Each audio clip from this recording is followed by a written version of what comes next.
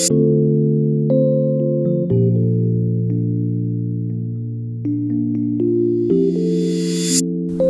to the Rodcast. I'm your host, Dr. Rod. My guest today specializes in human performance and is a C-suite level coach that combines neuroscience-based coaching along with biofeedback. She's the director of Habitude. She's a member of the British Association of Nutrition and Applied Nutritional Therapy. You might recognize her voice from TV on Channel 5's Secrets of Your Supermarket. Hayley Pedrick, welcome to the Rodcast. Thank you so much, Rod. Lovely to be here. So, Hayley, there's a lot of stuff that I'm super excited to chat to you about. I know it's been a long time coming, but I think it combines two things that, I'm really passionate about. So one is chronic disease or non-communicable diseases, which, includes things like mental health. And the other, of course, is food. So whether that's cooking it, eating it, looking at applied ways to improve health, through anything that has to do with healthy diet, health policy. So I'm really excited to be chatting with you today, as I know you work in all these areas. So let's get started and tell us a little bit about what you do and sort of what your day-to-day looks like and how you help patients. So I work as an executive coach and as a nutritional therapist, and I essentially specialize in combining nutrition and functional medicine to help people to build better physical and mental support structures that enable them to thrive. And the idea behind this is really getting the biology set up well so that there is this opportunity for them to be able to build a better brain and really do their best thinking, particularly under pressure, because I tend to work, with people that are peak performers within their organization. They are, in quite stressful positions a lot of the time. And so it's about helping them through both coaching and then these lifestyle medicine practices to elevate their performance and then sustain that over time.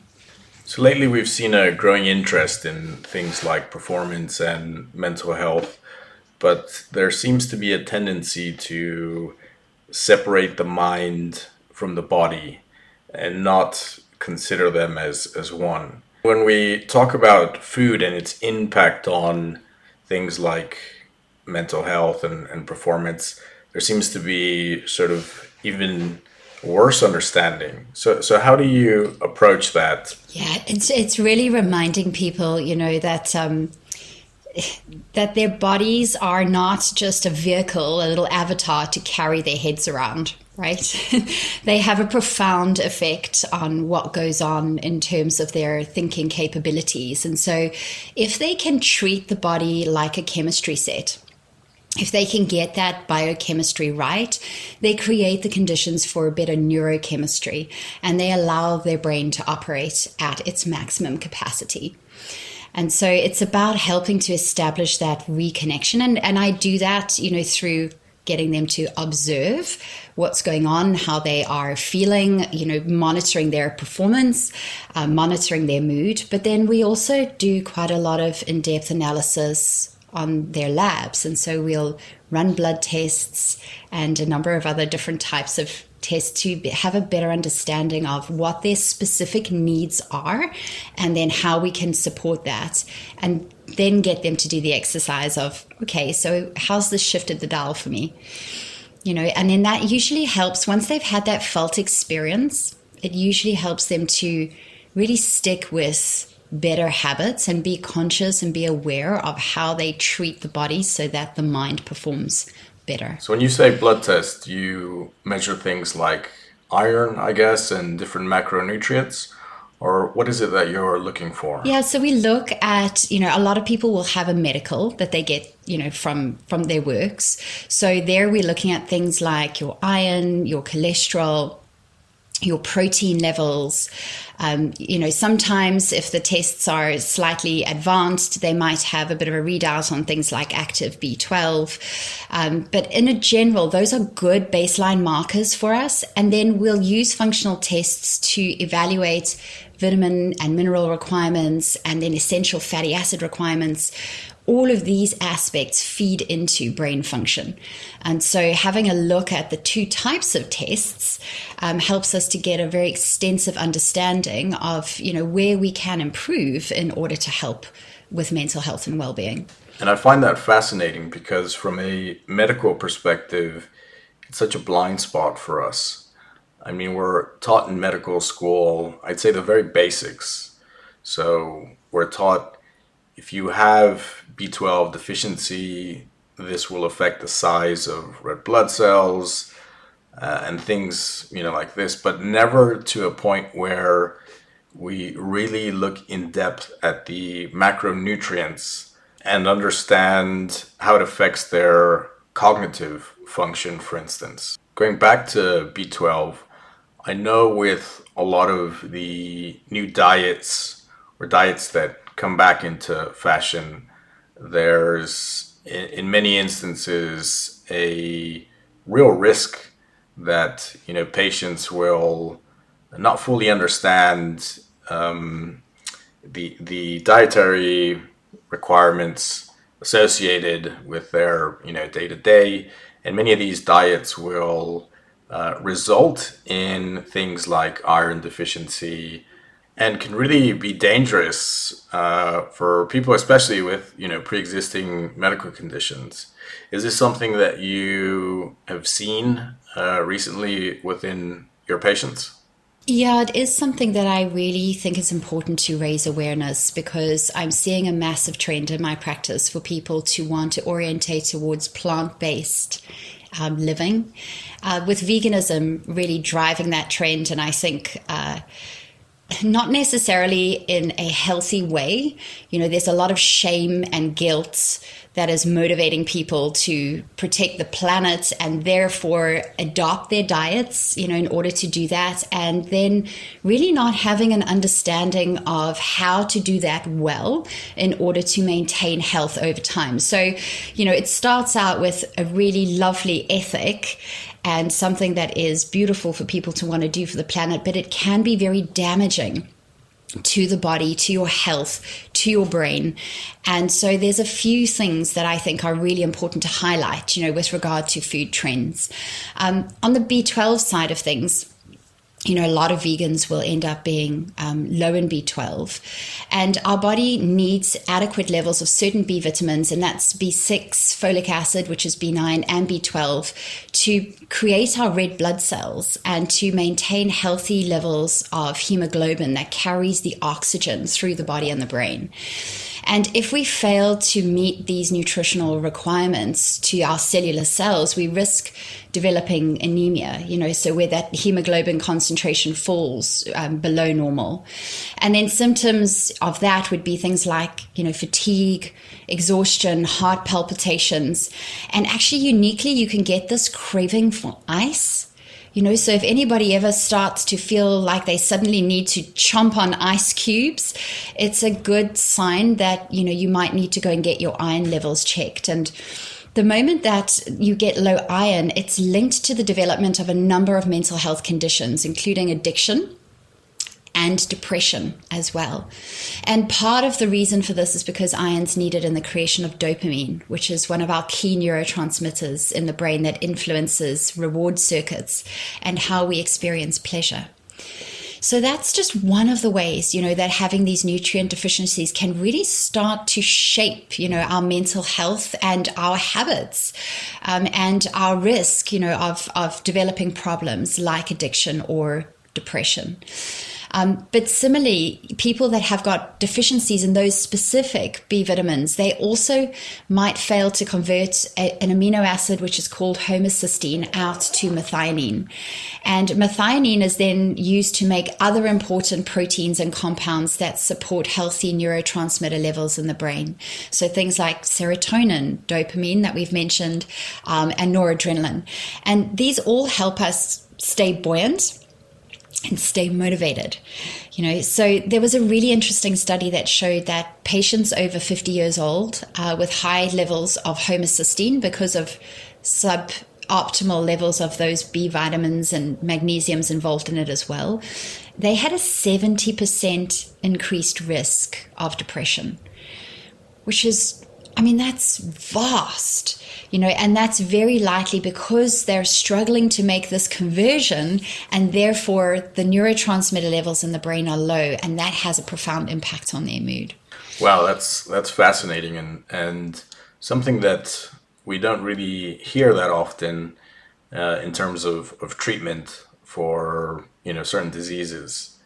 I know from a cardiology perspective, the American Heart Association has endorsed sort of the Mediterranean diet, and there's been a lot of research done in that area, looking at sort of low carb diets, not necessarily for treatment, but as a complementary lifestyle type of advice for high-risk patients. Yeah, absolutely. And Rod, actually, I'm quite a fan of the low carbohydrate diet. Limiting carbohydrates has got a number of interesting effects. Weight management, it makes weight management quite easy, but also it can really reduce inflammation in the body, because carbohydrates are very rapidly translated into sugars within the bloodstream, and then that can provoke insulin, which is the hormone that is needed to really remove the sugar from the blood. And of course, when you get these spikes, in insulin on a regular basis, it's a pro-inflammatory and pro-fat storage hormone, so keeping your grain carbohydrates to around 2 portions a day is something that I will currently work with quite a lot in quite a lot in my clinic.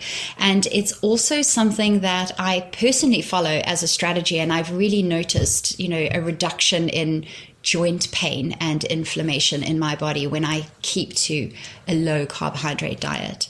However, when you do this, you do put yourself at risk of having low levels of selenium, which is, a very important mineral, but it's also a very important antioxidant in the body.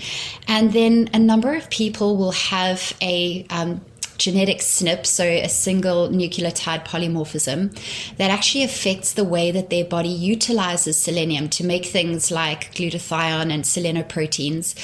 And I have that SNP. So I ran my own labs at the front end of this year and was quite alarmed actually at how low my selenium levels had become.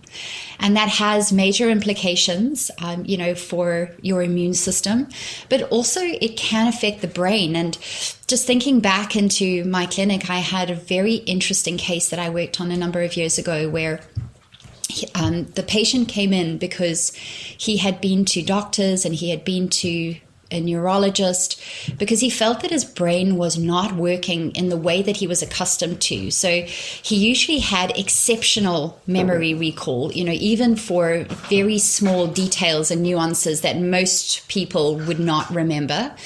And he had been battling to access this information for quite a substantial amount of time. And he had convinced himself that he had developed some rare, neurological condition.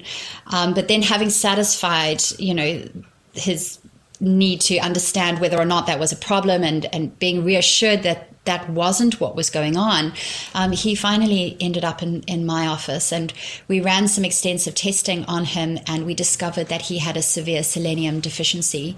And he described starting to use selenium as like switching all the lights back on within just 3 days. Wow, that is impressive. If I could only remember to get my selenium checked now. It sounds like you can have a massive effect on our brain. It really can have a profound impact on our cognitive performance. And it's, again, something that people need to be aware of, if they are, like I do, keeping that carbohydrate consumption low for other health reasons, and particularly running their genetics. I think one of the big things that I love people to do is know thyself.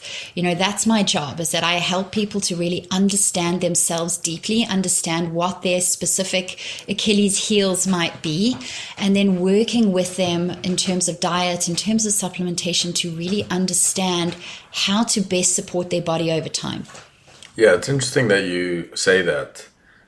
Recently they've said that we are in the midst of an explosion of innovation that we really haven't seen, since the 1900s, where the telephone, electricity, and cars sort of converged. But today we talk about, 5 major innovation platforms all evolving at the same time. So we have, robotics, we have energy storage, things like lithium batteries, and other types of energy storage. We have AI, and blockchain technology. And then lastly, we have genomic sequencing. And so these 5 are going to converge quite rapidly, and we don't have one technology doing an S curve at a time. We have S curves feeding into S curves, and all these platforms will converge, and they'll be all powered by AI, for instance. And we've started seeing this in medicine, where the most reputable cardiologists have said that the 2 things that will change the game in terms of medicine are genomic sequencing and AI. And so having those 2 come together will really change how we practice medicine. And of course, they're tools. They're not meant to replace the traditional, I'd say, types of diagnostic and treatment, but instead supplement them. But they will really make a wide and massive change at how we see the world. Yeah, and I really do find it very useful. I love to combine genetic testing with deeper analysis on current nutritional needs, because what I find is that sometimes in the reports, it'll come up with, a particular SNP that's been highlighted, and it will suggest that you need a much higher level of supplementation or dietary attention to a particular nutrient. And then when I run the nutritional profiles, there is adequate nutrition that is meeting that requirement. And in actual fact, it's not something that is currently active or concerning, in that person's body. And so using that information to get an understanding of what the issues might be, and then checking to see whether that is something that is expressing in the body at this point in time, or not, as the case may be, helps us to really better adapt the way that we do the diet and the supplementation prescriptions, so that it's just intelligent and it's current and it's what your body needs right now, rather than having a very long list of things that you feel that you should be doing. So that reminds me of a story I heard a while ago. It was 2 cardiologists that wanted to look at the effects of a diet on things like cholesterol and BMI and the rest. So they decided they would take families in the native country of one of the cardiologists, which was Finland, and families in Italy, and they would make them swap diets for an entire month. And then they would measure their results again in terms of blood work and the rest, to see if there was any change. And so the natural process, when you're going to do a piece of research, is you submit it to the ethics board before you launch it. And so it went to the ethics board in Finland. They said, yeah, that looks good, that's fine. And then when it went to Italy, it didn't get approved because they found it they found it unethical that an Italian family would have to be submitted to Finnish cuisine for a month. And that was a story that was told to me by a Finnish cardiologist. But going back to the testing, I mean, these tests sound like everybody should have them. I guess my question is, would you be able to find these tests in different parts of the world? I think a lot more difficult if you're looking at places like Africa and, South America. Very much depends on the country. Somewhere like South Africa, this is absolutely readily available. And Kenya, for example, would be another place. We can often get companies to send the tests, so I have quite a few clients actually that I work with in Kenya, and I find very little issue with getting them testing kits and things like that they need. But to the average person within those territories, unless you're working with somebody outside of that territory or somebody that has got international connections, often you're not aware of the fact that the information is available, to you. So it's more about the knowledge of what is out there rather than necessarily the barrier of how do we get the test there, because we can usually get it out to them in one way or another.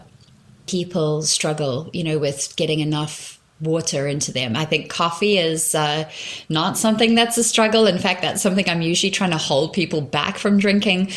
Can be tricky. Let me hide my coffee.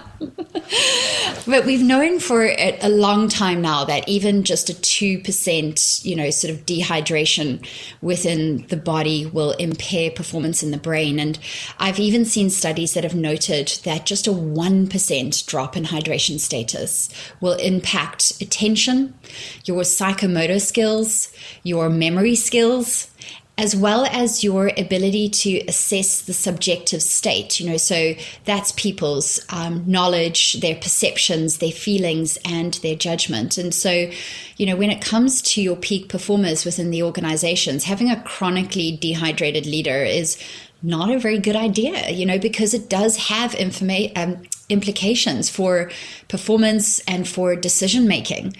So it is something that we need to have a look at, but there's even more behind that. And so some of the studies that I've been looking at more recently have been around the effect of hydration and our mood. So there was a really interesting study that I read that took some volunteers that were typically high volume water drinkers, so they drank between 2 and 4 liters a day, which is a significant amount of water. I'd say 4 liters is probably too much for many bodies. So what's the right amount of water to be drinking? So I actually like to use a formula that is based on body weight to help anybody personalize their water intake, because there's lots of stuff out there around drink 8 glasses, drink 2 liters. It's just, I find it really frustrating. So the formula that I use is your weight in kilograms. And I'll give you the full formula and then I'll give you the hack on it. So it's your weight in kilograms and then it's divided by 15 and then times by 0.5. And that will give you the number of liters that you should be drinking in a day. And I was telling this formula to one of my guys that works in fund management and, being a numbers person. He said to me, Hayley, do you realize that that's just your weight in kilos divided by 30? So that's a far simpler version of the formula. So your weight in kilograms divided by 30 will give you the number of liters that you should be drinking in a day. So that just helps somebody to orientate towards what is optimal for them. But these high volume drinkers, so they had these high volume drinkers in the studies, and then they compared them to low volume drinkers, and the low volume drinkers were drinking less than 1.2 liters a day. So you've got high guys that are 2 to 4 liters, and then low people that are drinking less than 1.2 liters in a day. And they created a baseline where they restricted the high volume drinkers to just 2.5 liters. They weren't allowed to go over that. And the low volume drinkers were restricted to 1 liter at baseline. And then they did this 3-day controlled intervention where they flipped things around and they made the high volume drinkers drink only 1 liter. And the low volume drinkers were forced to drink 2.5 liters a day for 3 days. And then they measured the impact on mood, and they used several different mood scales. And I know you and I are big fans on measurement scales. So they looked at the Bond and Ladder Visual Analog Scale. They looked at profiles of mood states. They looked at Thurston Emotional Scale. And basically what they found was that at baseline, both groups had a comparable mood state. And then when they did that flip and they restricted the water consumption in the high drinkers, it resulted in these really significant increases in thirst, obviously, but then decrease in contentedness, calmness, and positive emotions, as well as the ability to engage in vigorous activity. So, the energy basically that they bring into their days. And then, of course, when they increased consumption in the low drinkers, that resulted in a significant decrease in fatigue and inertia. There was no longer this sensation of confusion and bewilderment. And of course, they no longer felt thirsty either. And they also felt less sleepy. So it was absolutely fascinating. And I think, so we think about it in terms of performance, but actually we've never really considered what it might do to our mood. And so that's something that if you are a chronically dehydrated person and you know that you don't get enough water in a day and you're feeling maybe a little low, that this one small thing actually could have profound positive benefits for you. Yeah, I mean, it's such a simple thing, and a lot of us are lucky enough to have access to clean water. And we should really be taking advantage of that and drinking our requirements for the day. I'm interested to hear more about the study. Did they go into the science of how this sort of worked at the brain level? They didn't go into that in the study. Just logically thinking about it, it's going to really just help with blood flow to the brain, and that's going to facilitate improved measures from a number of different capacities. I suspect as well that there will be an inflammation aspect to it as well. So the less dehydration, it would really help to reduce inflammation in the brain, and we know that also creates sort of interruption with thought processes and is a significant driver for mood disorders as well. So who knows? Hopefully they'll go into a little bit more detail in future studies. So Hayley, I've learned a lot today, and I think we've all gotten a lot of practical advice. But if there was one thing that you would recommend to our listeners that has made an impact on your health, what would that be? Rod, for me, it has been picking up weights and adding that as part of my routine. I began weightlifting just before the pandemic hit. And I was, up until that point, a very strong yogi, and I still remain a yogi, and I still practice yoga on a regular basis. But what I found was that by adding heavy weights into my regime is just a stabilization of mood, an incredible improvement on my sleep. It has been a really remarkable force in helping me to have excellent sleep. And I'm using an Oura Ring at the moment, and my sleep scores are always sort of something I feel quite smug about. It's very rare for me to ever have a bad night's sleep. And I really do feel that the exercise, that I do is a very strong anchor. And we certainly know that, from the research studies. But also the other thing that I found is the impact that it has had on hormonal balance and just this ability to have sort of this strength. So we know that lifting heavy weights actually does support testosterone levels. And a lot of women think, that's not something that I need more of. But in actual fact, it is a wonderfully beneficial hormone in our bodies as well when it's in balance. And it helps to give you drive and motivation. And I have found that through lifting weights, it's had this incredibly improving impact on my hormone balance. And I'm quite convinced that, it's something that has kept me forward focused and motivated and energized throughout all the ups and downs and the challenges that we've experienced. And I'm sure there are more to come. There's a lot on the horizon that, people are concerned about in the economy in particular at the moment. And I just find that that's been such an interesting experiment and something that I would love to encourage people to try for themselves, because until I gave it a go, I was convinced that it would never be for me. And now I'm an absolute convert, and I never go a week without lifting at some point.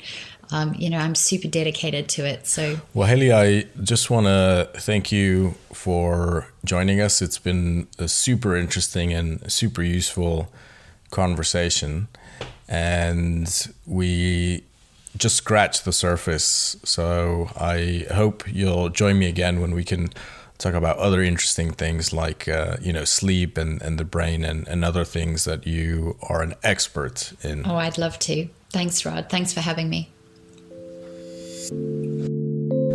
Hey, thanks for listening, folks. If you enjoyed that, please hit subscribe, like, and share. See you next time.